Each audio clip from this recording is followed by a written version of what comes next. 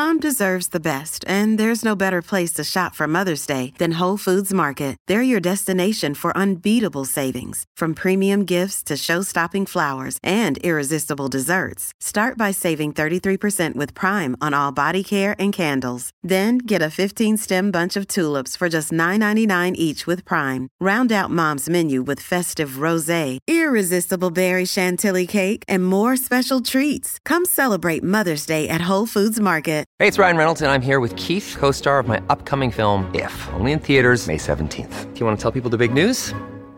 All right, I'll do it. Sign up now and you'll get unlimited for $15 a month and 6 months of Paramount Plus Essential Plan on us. MintMobile.com/switch. Upfront payment of $45 equivalent to $15 per month. Unlimited over 40 gigabytes per month. Face lower speeds. Videos at 480p. Active Mint customers by 531.24 get 6 months of Paramount Plus Essential Plan. Auto renews after 6 months. Offer ends May 31st, 2024. Separate Paramount Plus registration required. Terms and conditions apply if rated PG. Hello, everybody. This is Marshall Poe. I'm the editor of the New Books Network. NBN listeners like to read books and buy them. So we thought we'd tell you that right now, our friends at Princeton University Press are having a remarkable site-wide sale. You can get 50% off books, including ebooks and audiobooks, with the code 50, F-I-F-T-Y, at checkout until May 31. You can save some real money on Princeton University Press books. I encourage you to go there and check it out.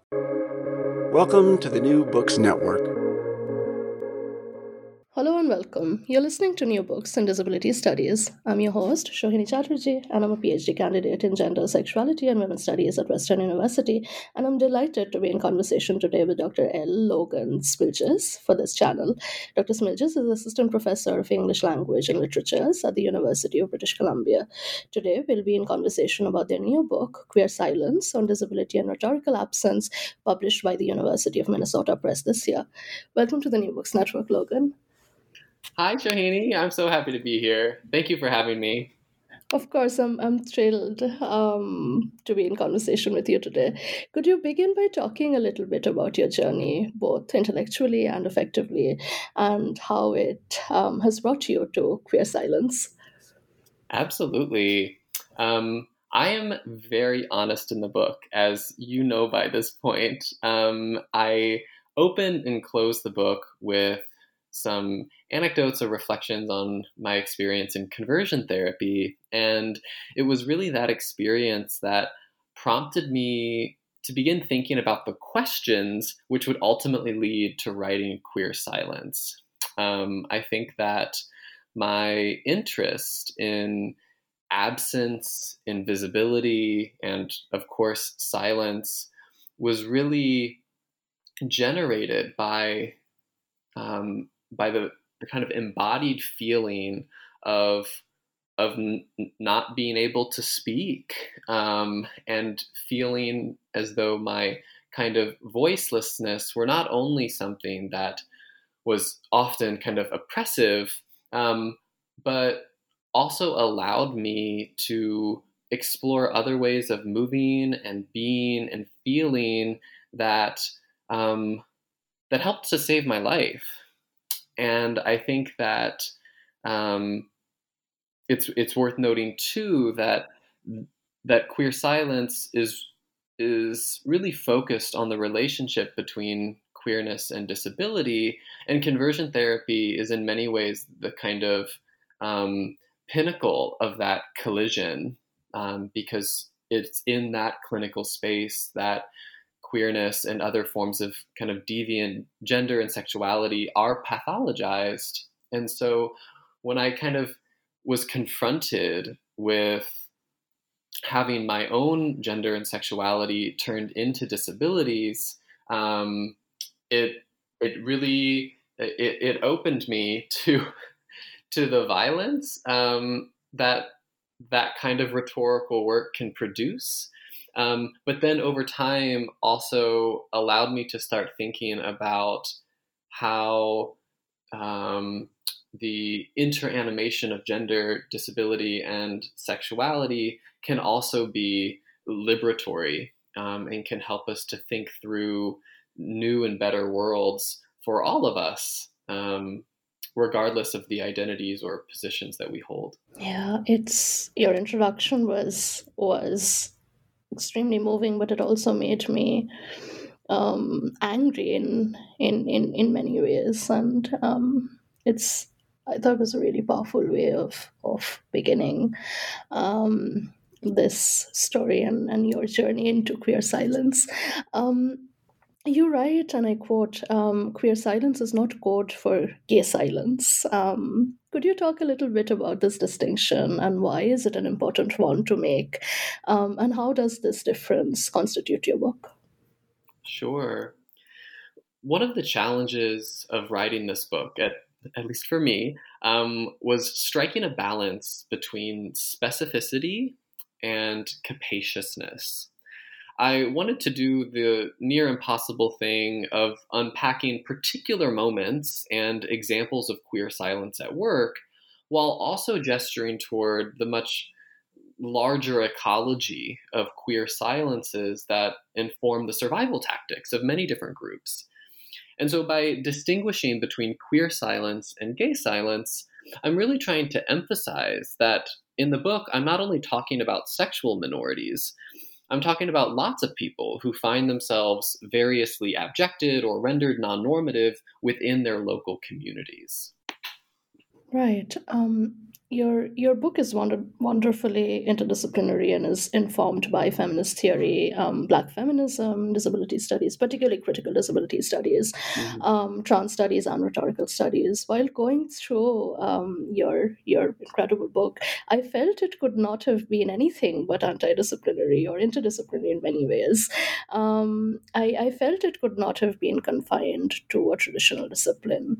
Could you tell us how the interdisciplinary nature of the book enabled you to pursue and complicate the idea of queer silence? I think like many emerging and junior scholars, I find disciplinarity rather stifling.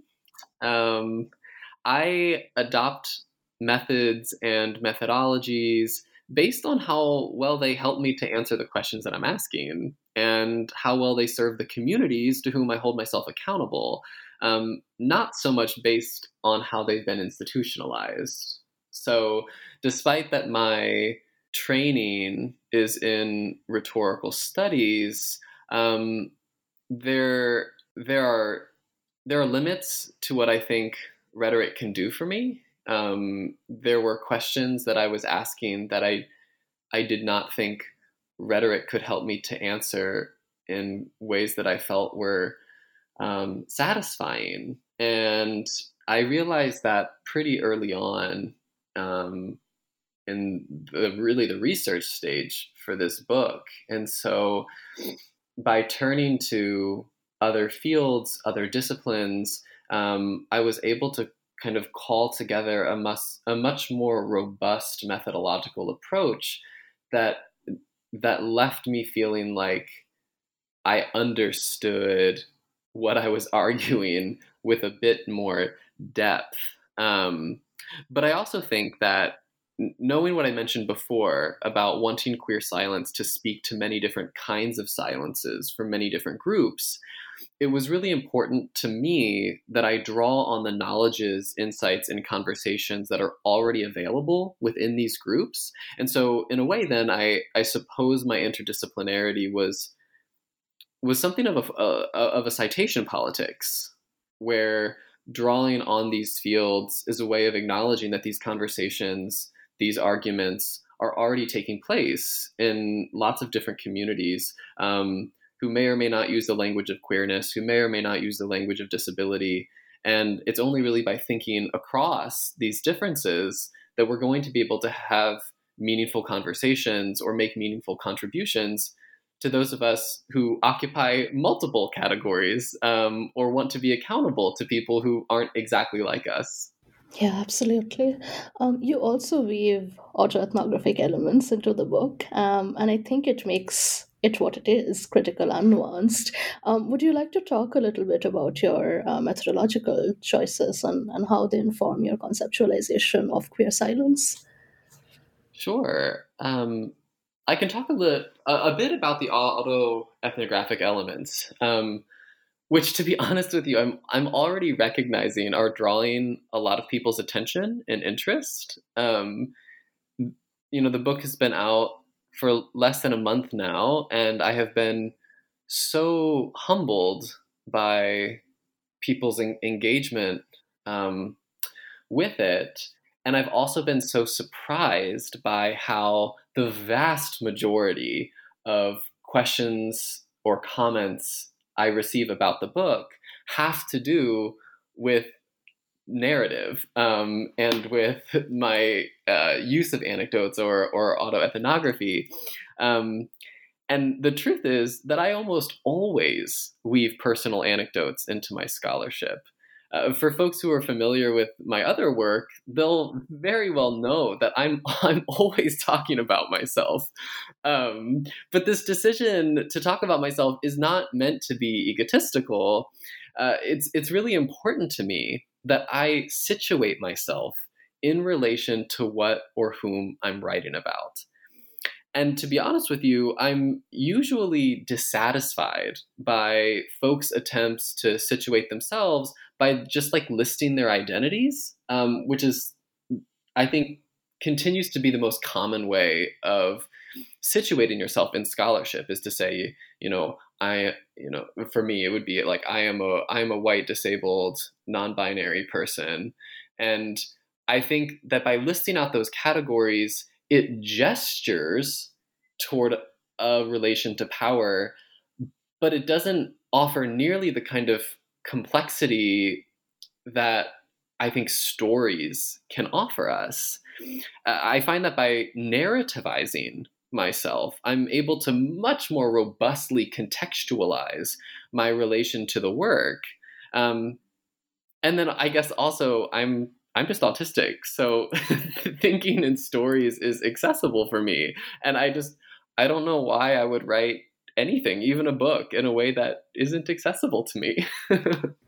Absolutely, and I think for variously marginalized scholars, it's important that we tell our own stories, and spaces where we can do the work of storing our lives are shrinking, and I felt your book in a way is a resistance to that shrinkage, to the demands of diminishment that's placed on us in various ways. um, you write that queer silence and rhetorical absence, or other forms of rhetorical energy or embody-minded presence, is a relational project. Could you tell us how relationality is forged through such absence and silence can challenge what you call cis heteroableism?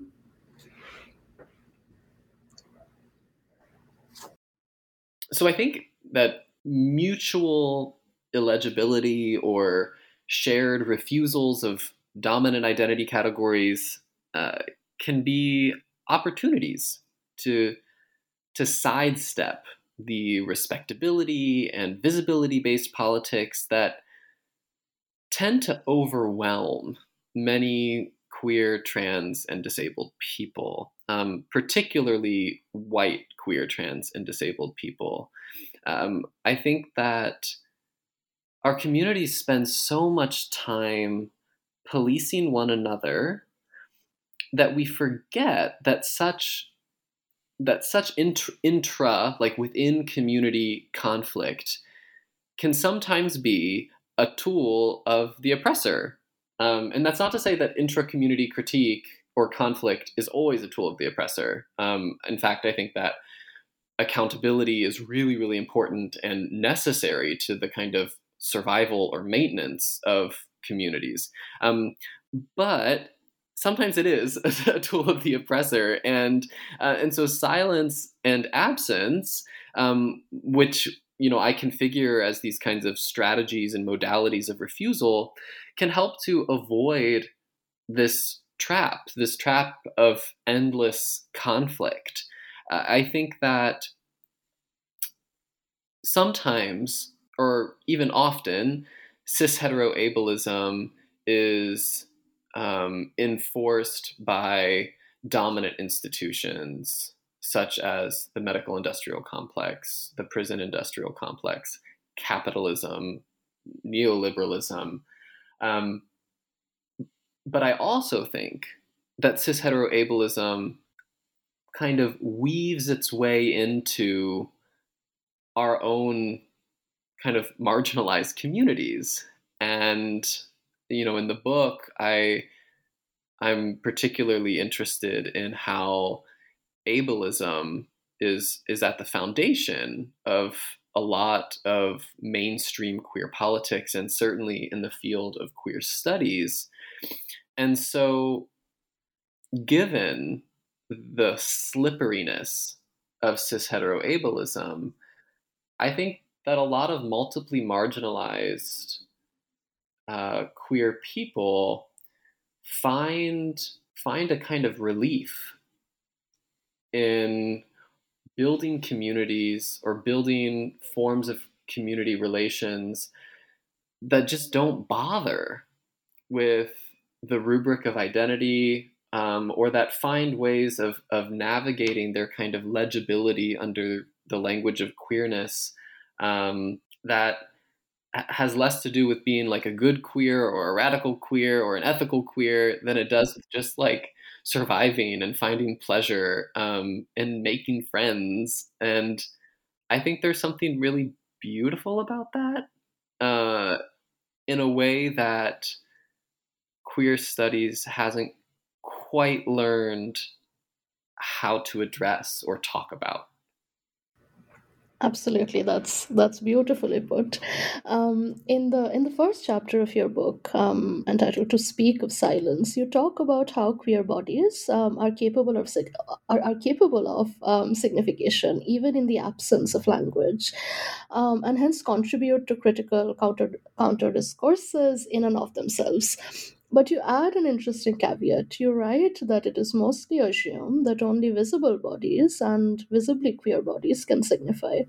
But you move away from this position and remain curious about the embody-minded visual material signification produced by bodies who are queered, not by their sexuality but by their race and disability, because they fail to approximate white cis heteronormativity. Could you talk a little bit about the possibilities dissident forms of signification generate, and how visibility is rendered inconsequential in this context? Yes. What a question. It's so good. Well, I'll preface by saying that I don't think visibility is entirely inconsequential. In fact, I think it is very consequential and in many ways structures a person's capacity to engage absence and invisibility. But it is absolutely true that I think visibility is fetishized in some political and academic discourses where it's either glorified as the kind of ultimate signal of liberation, or it's entirely dismissed as a liberal compromise of sorts that trends toward inclusion rather than, revolution. So for me, both visibility, presence and absence are in constant negotiation.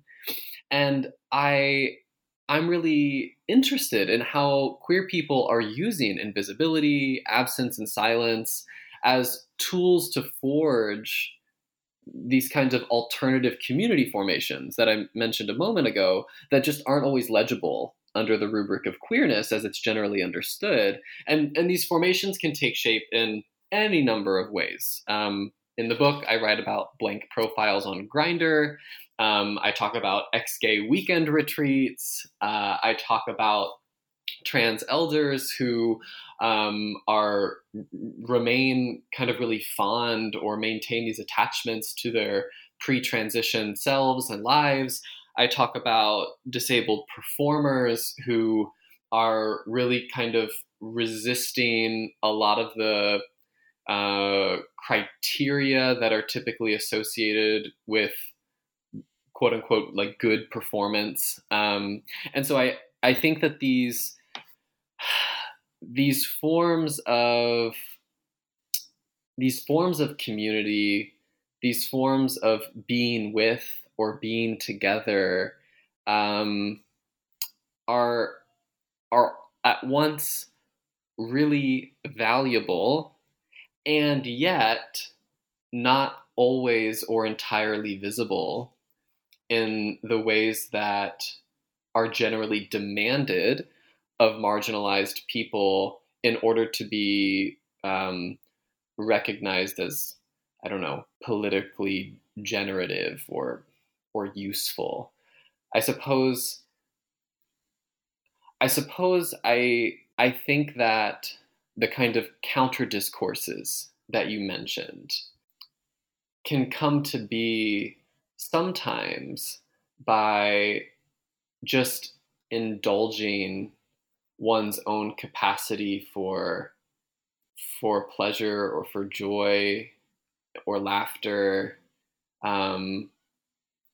or by really resisting the risks of violence that can attend more traditional forms of political action that require speech and visibility. I suppose when I talk about silence in the book, I'm really urging readers to adopt a stance of generosity that attends to other people and practices and places with an openness toward the costs of survival, and not only thinking about survival as like staying alive, like, you know, breathing and eating, but survival as having a life worth living. And I think as I said a bit ago, queer studies hasn't quite learned how to grapple with the conditions under which many queer people are trying to survive. And I think in order to begin grappling with those conditions, we first and foremost have to just be a little bit more open-minded. Absolutely. Absolutely. In Neuroqueer Intimacies, a chapter I absolutely loved, you write about the cross-movement work silence does, which often goes unrecognized and unappreciated because it does not render itself legible to identity-based frameworks. Could you talk a little bit about subversive, transformative forms of cross-movement work that silence makes happen, and how it escapes really the trappings of identity? Yeah, so the term neuroqueer intimacies is drawing on two different kind of intellectual conversations. I take the word intimacies from how Jennifer Nash uses the term, because for her, intimacy is a way of thinking about togetherness. It's thinking about forms of coalition that don't actually rely on what people have in common, but instead rely on what people, I'm sorry, I should clarify, that it doesn't rely on what people have in common right now, like identifying shared struggles or common forms of oppression, but instead might be imagined as a shared dream, right? What do we want for the world? And then I take the language of neuroqueerness as Remy Urgo talks about it in her really beautiful book, Authoring Autism, where she proposes that many disabled folks, particularly autistic folks, are never offered the agency to talk about their own experiences.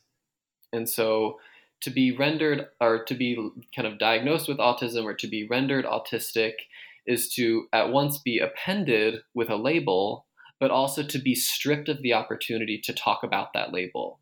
You're always either too autistic to be talking about autism, or not autistic enough because you're not quote unquote really autistic to be talking about autism. It's an impossible space. And so by kind of conjoining these concepts of intimacy and neuroqueerness, I'm envisioning forms of coming together that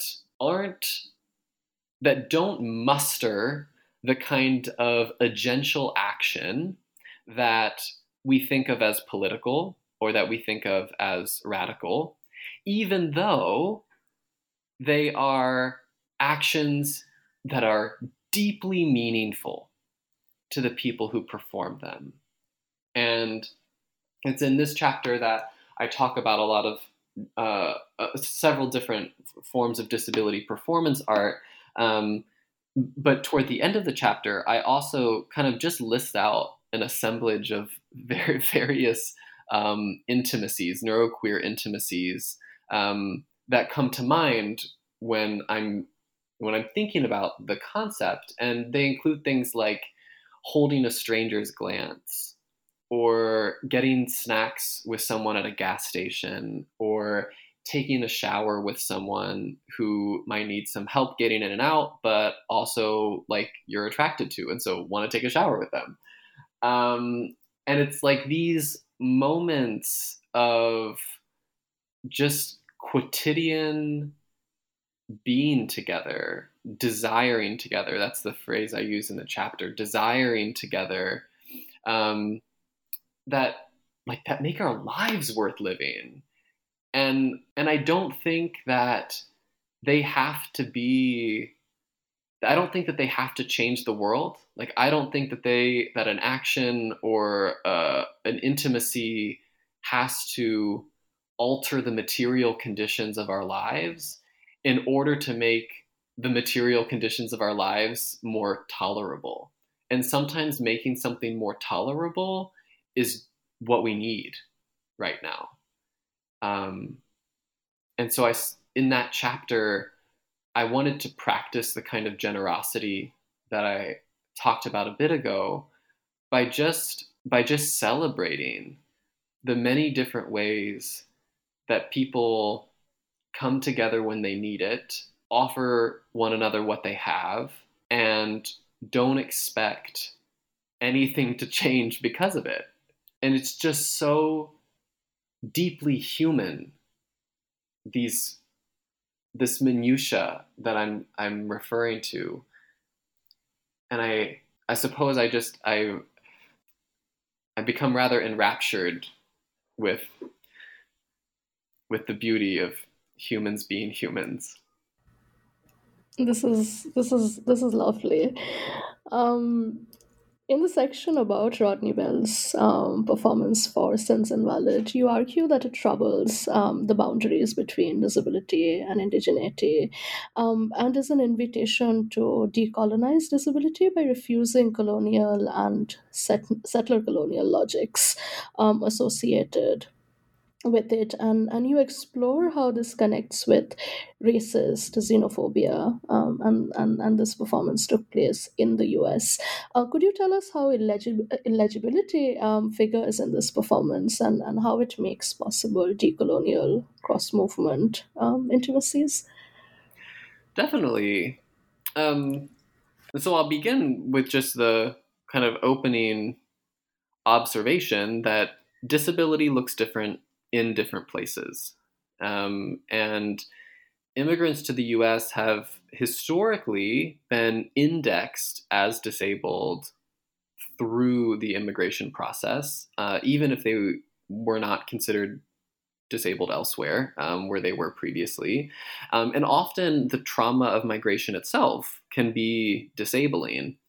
And so something that I appreciate about Bell's performance is that he leans into the slipperiness of identity categories when the markers that we typically associate with them, such as a wheelchair for physical disability or Maori music for indigeneity, are troubled. And I should probably explain for folks who haven't read the book that the particular performance I write about took place in the US as part of a Sins Invalid showcase, I believe in 2008.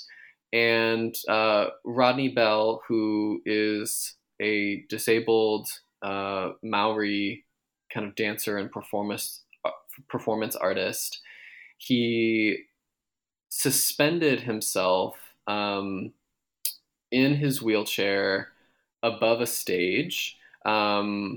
And throughout the performance, which includes this and is kind of set to the backdrop of traditional Maori music, Bell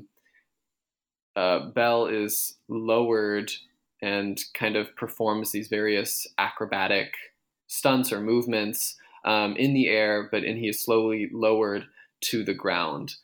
And so in this performance, while his chair is suspended off the floor and it's taking place in the U.S., we're kind of confronted. The audience is confronted with the slipperiness of identity, because you don't need a wheelchair if you're in the air. So it's unclear what purpose that assistive technology is serving, and especially since, flying is not something we typically associate with, ableness. In the context of this performance, if it were not for the chair, the audience may not know that Bell was disabled. And then with regard to his indigeneity, the U.S. is not where Maori people have historically resided. And so in the context of the presentation or of the performance, Bell is at once an indigenous person who has confronted the violence of colonization in his kind of ancestral lands in what is now commonly called New Zealand, but also living as an immigrant in the U.S. And so there's a lot happening with his own kind of positionality and embody-mindedness that is called into question, that I say is suspended, both literally into the air, but also conceptually, figuratively. And that this suspension is a really nice kind of metaphor for how neuroqueer intimacies and other forms of kind of queer silent cross movement work. Oh, I'm so sorry about that. That how these forms of neuroqueer intimacies or queer silent work, cross movement work, often occur, where it requires that we be less interested in dominant identity categories than we are in the kind of worlds that we're moving to, or the worlds that we're wanting for ourselves and for others. And the world that Bell crafts in his performance is beautiful. It's a world that is not set into stone, but very much gestural. And I think that kind of potentiality it's not complete, but it is enough. And I want to honor that enoughness. Yeah, that's incredible. Yeah. You conclude the book by rooting for this attachment genealogy and reveal that and I'm quoting you, it reveals queer shame's implicit dependence on an utter terror of the shamefulness of disability, unquote. You also write that this recovers pathological shame as a refurbished queer attachment, and it really does not augur well for queer studies, this kind of attachment. Could you expand on this for our audience? Yes. So to explain, I propose a disattachment genealogy in the epilogue for the book as a way of mapping the objects, whether they're people or practices or places, that have not only failed to secure recognition in queer studies, but through their failure have engendered queer studies. Like they've engendered the field through their very constitutive absence. In the book, I'm particularly attentive to how the category of disability, along with many disabled people, are necessarily disavowed from queer politics and queer studies, because it's only through our negation that the field is able to distinguish itself from what it has very long contended is just pathological excess. And there are many historical reasons for this contention that I overview in the book, but my hope with a disattachment genealogy is that it will expose many of the norms that have come to structure the field of queer studies, and that by exposing these norms, it will allow us to kind of detach ourselves from the deceptive closed-mindedness of queer studies, in order to attend to those objects that have been haunting the field since its inception. And so I'm really envisioning a disattachment genealogy working alongside what Kaji Amin intends with what he calls an attachment genealogy. So whereas Amin's attachment genealogy is attending to the various objects that have secured queer attachment since the field's inception, I am really looking at the opposite.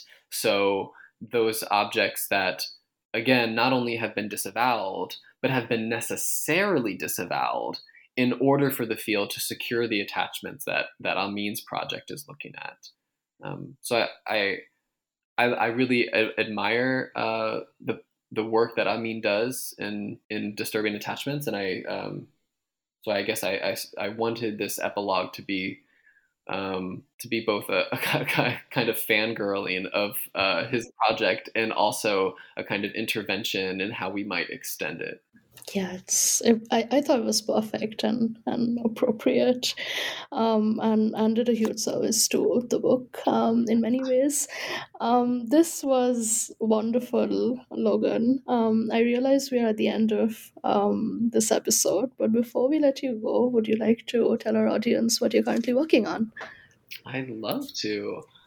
So I'll mention two things. So first, I actually just finished my second book, which will be out in May of 2023, and it's called Crip Negativity, and it is triangulating threads of critical negativity in queer studies and Black studies and crip theory in order to imagine or propose, I suppose, a politics for dealing with bad crip feelings that subtend not only the field of disability studies, but the experience of disability.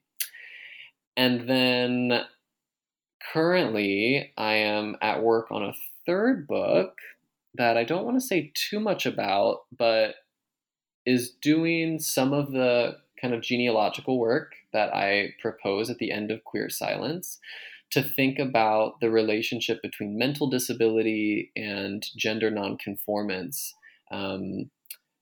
in various editions of the Diagnostic and Statistical Manual of Mental Disorders. So I'll leave it there. Absolutely fascinating, and I hope that we can have you back on NBN next year and when your third book is out as well. I've been looking forward to our conversation, and also looking forward to reading your book for a very long time, and as I've told you before, I've felt really seen by it, and it's a book that I needed. Thank you so much, Logan, for being here. It means so much to me that you not only invited me to talk with you today, but that you spent so much time feeling with the book and writing some really thoughtful questions. So thank you. Thank you so much.